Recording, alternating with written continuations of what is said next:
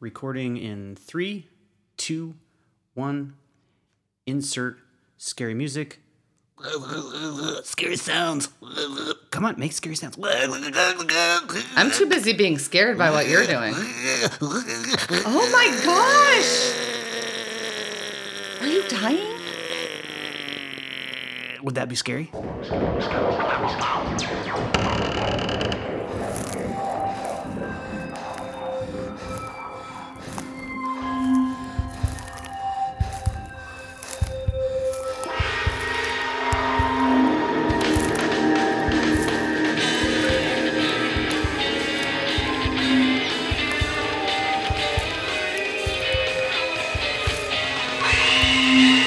Hello, and welcome to a spooky edition of Fear Related. A peek under the hood of the automotive repair industry, where we will suck your transmission fluid. Nope. Not gonna do that.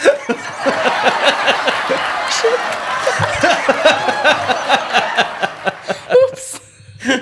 How about... Anyways, it's warm in here all of a sudden. We will smell your air freshener. Never do. That's always new car smell or pine. Remember that Uber driver that had like 20 different trees all hung on Oh my God, it was like we were driving in a tropical new car, black ice, something. I love that you know all the flavors. My nose did not know which way to go. Mine did. That was scary. Away. Away. So it's Spookalicious times, which is my favorite times. Yeah, it's always fun to do this particular rendition of our podcast. Yes, rendition. Okay. I'm going to work? let that one go because it's scary. Okay. How badly that word did not go. I'm sure one of our Canadian listeners knows which word I should have used. Canada. It's only because I know exactly which one will text me in about 5 minutes. That's information Zais wants to know. So, we have some scary stories. Yeah, we got some spooky stories that took place in and around someone's car. In and around some vehicles. Allegedly. Why don't you tell us yours first? Okay. Mm-hmm.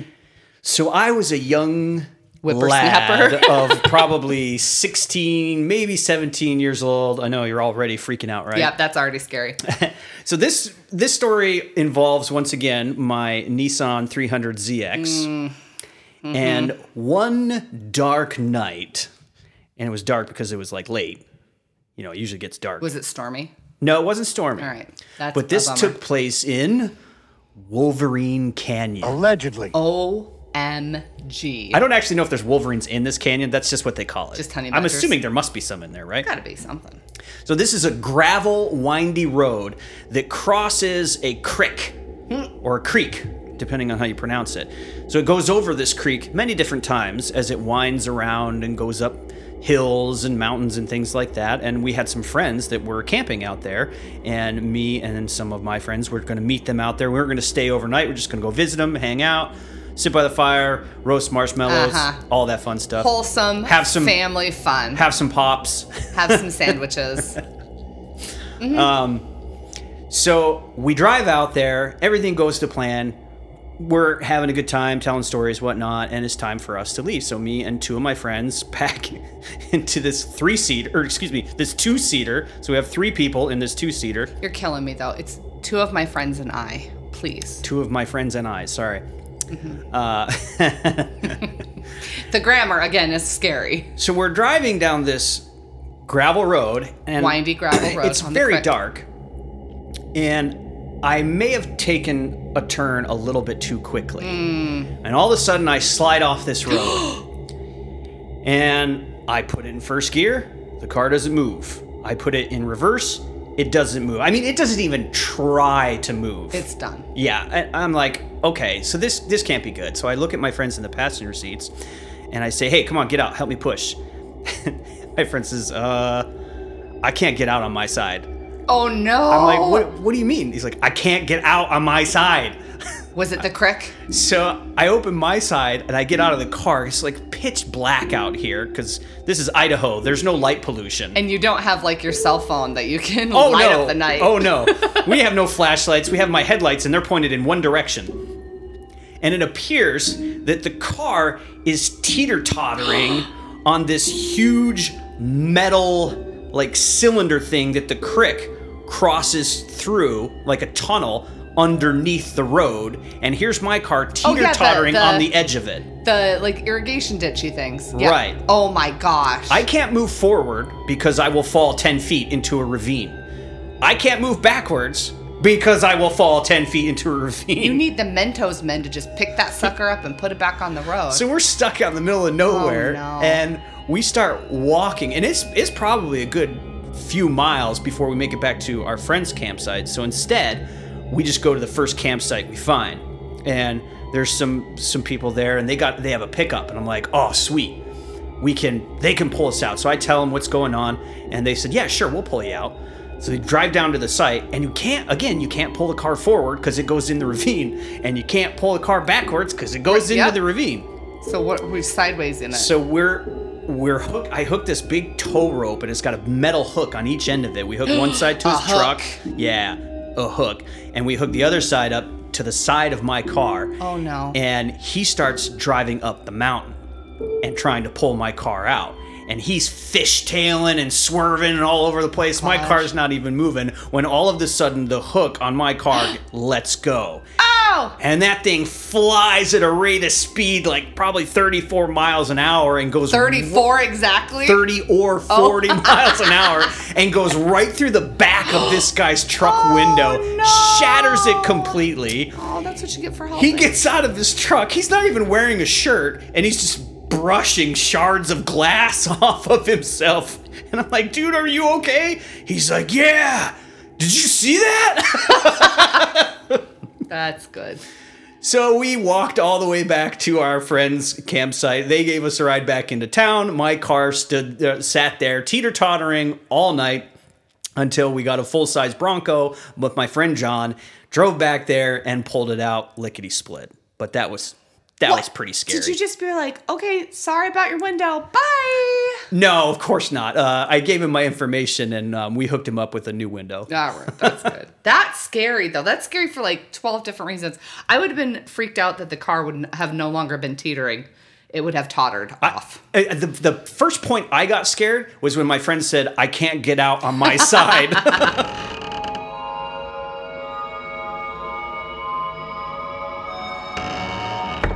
So that's my story, but why don't we get to some of our listeners' stories, because they've got some great ones too.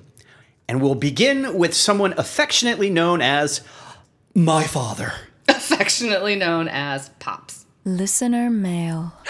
All right, so are you ready to tell your scary car story?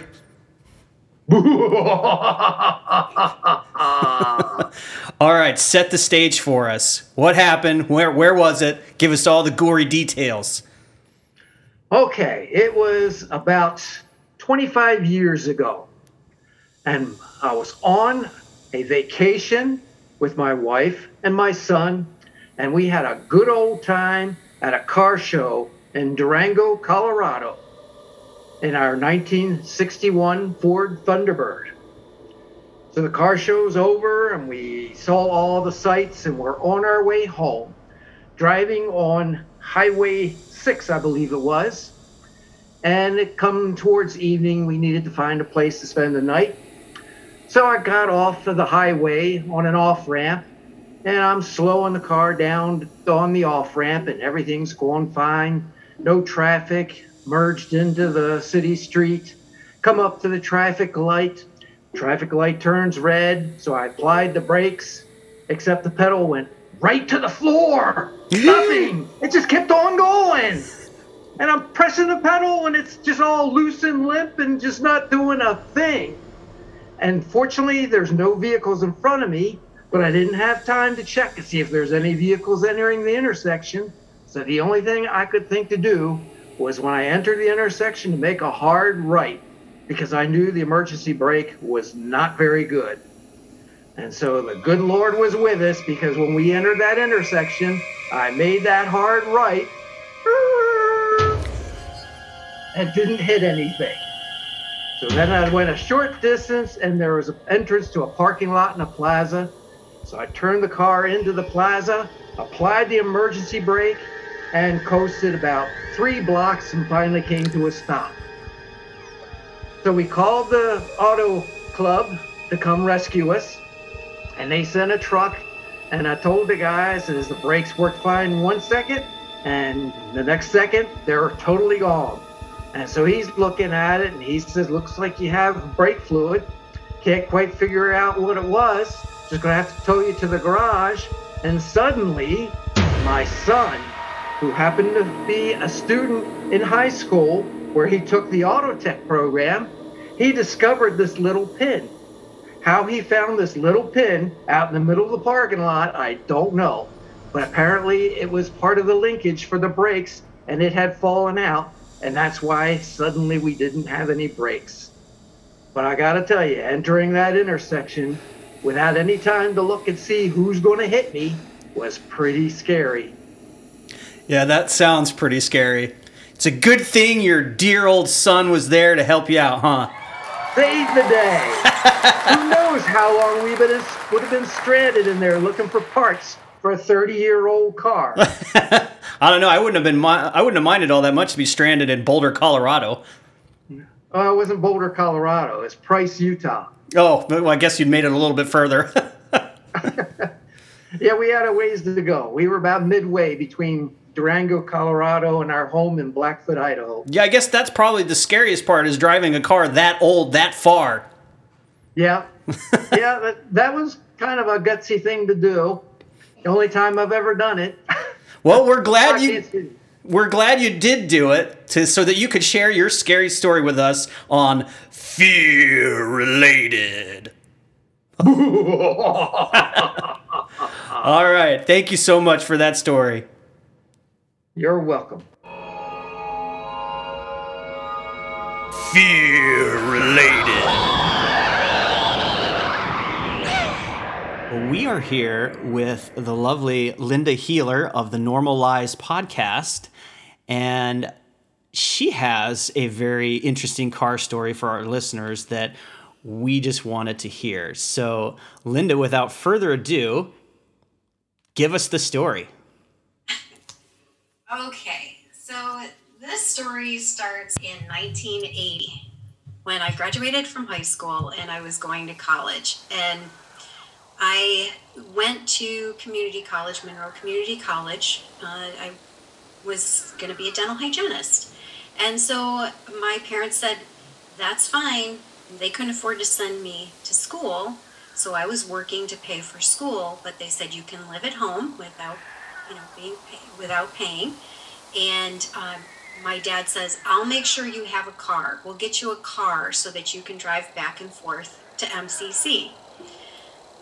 Well, I thought, okay, we're going to go car shopping. Well, we did go car shopping down in the back field. So my parents, back in 1972, bought a brand new Plymouth Fury Grand Sedan. It was brown. This thing was a boat, and the transmission had gone, and so we live out in the country, so the transmission went. It was sitting out in the field. So my dad hooks the chain on, pulls it up, and had a friend of ours put a new transmission in it. It was horrible. Here's this 18-year-old girl driving this boat of a car that had, I think the rust was what was holding it together.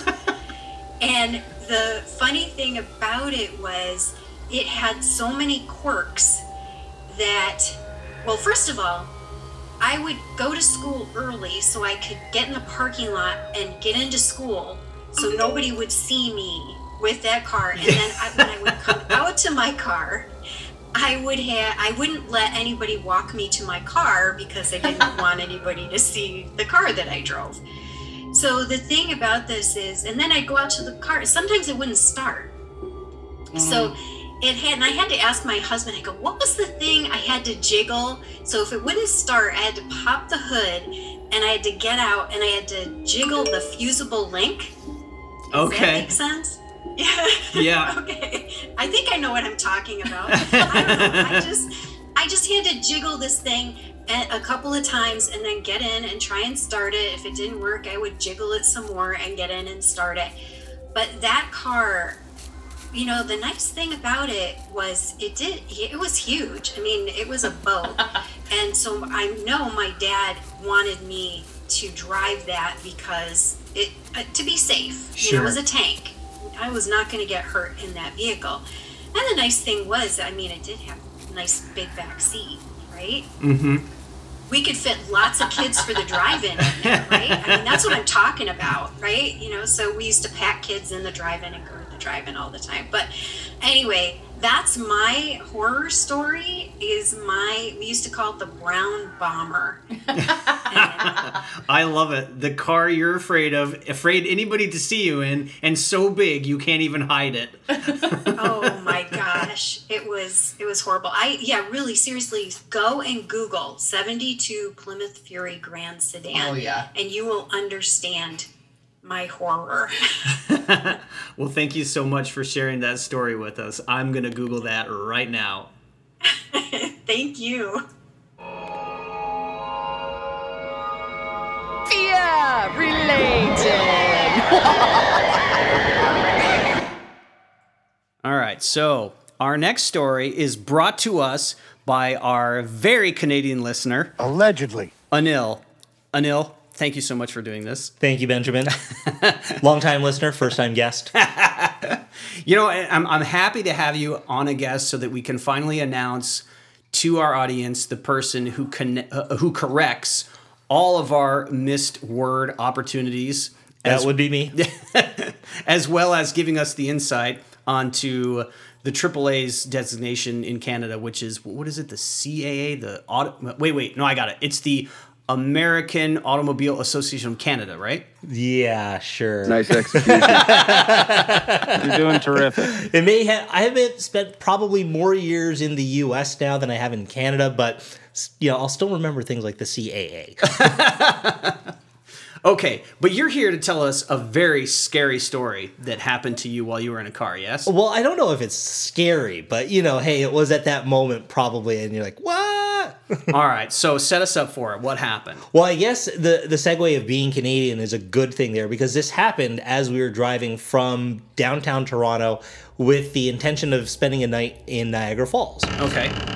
So here we are going down the QEW, which is that main highway that goes around Lake Ontario. Oh, yes, the Queen's Highway. The Queen Elizabeth Way. And going about... Long may she reign! Going down the QEW, probably going 80, 85 miles an hour, because that's the speed that all of us Canadians drive in Canada. And I'm sure that's the speed limit too, right? I think that those are just speed suggestions. Okay. And we're driving our 2009 Toyota Sienna, and suddenly, as I'm driving 80, 85 miles an hour in the left lane, every light on the dashboard just lights up and just starts blinking and flashing like a Christmas tree. I know, wrong holiday. It's Halloween, but that was the best I could come up with. So one of your warning lights has that little blinker in it, that, like in the Christmas light strands, that makes everything just like blink. Yeah, and it was just all going off, and then it's like you could tell that the engine was struggling at that moment. The radio was like flickering on and off. Okay.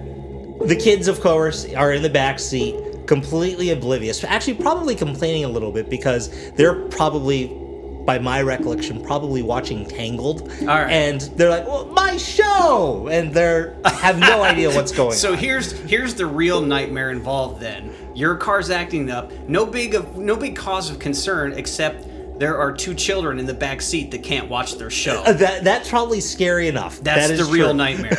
Yes. Now, how old were your kids at this point?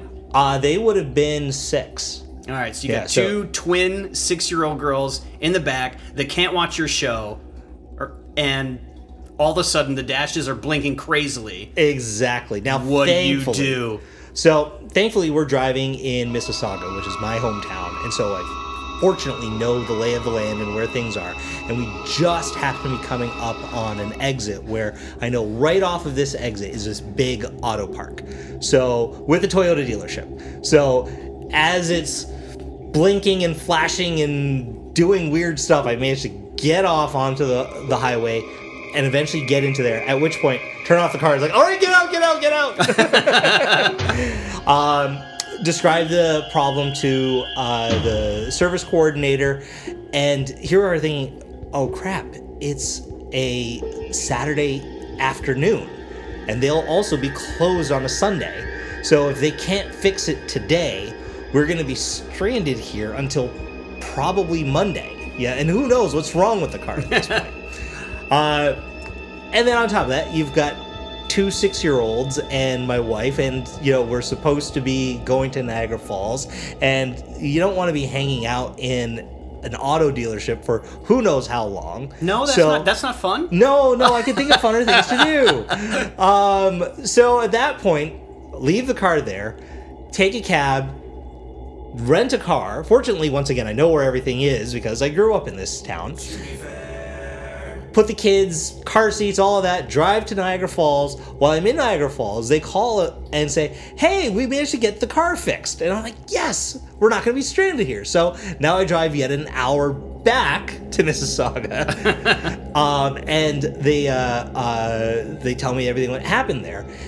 Turns out the reason why everything went haywire was because a family of presumably rodents made a nest in our engine block.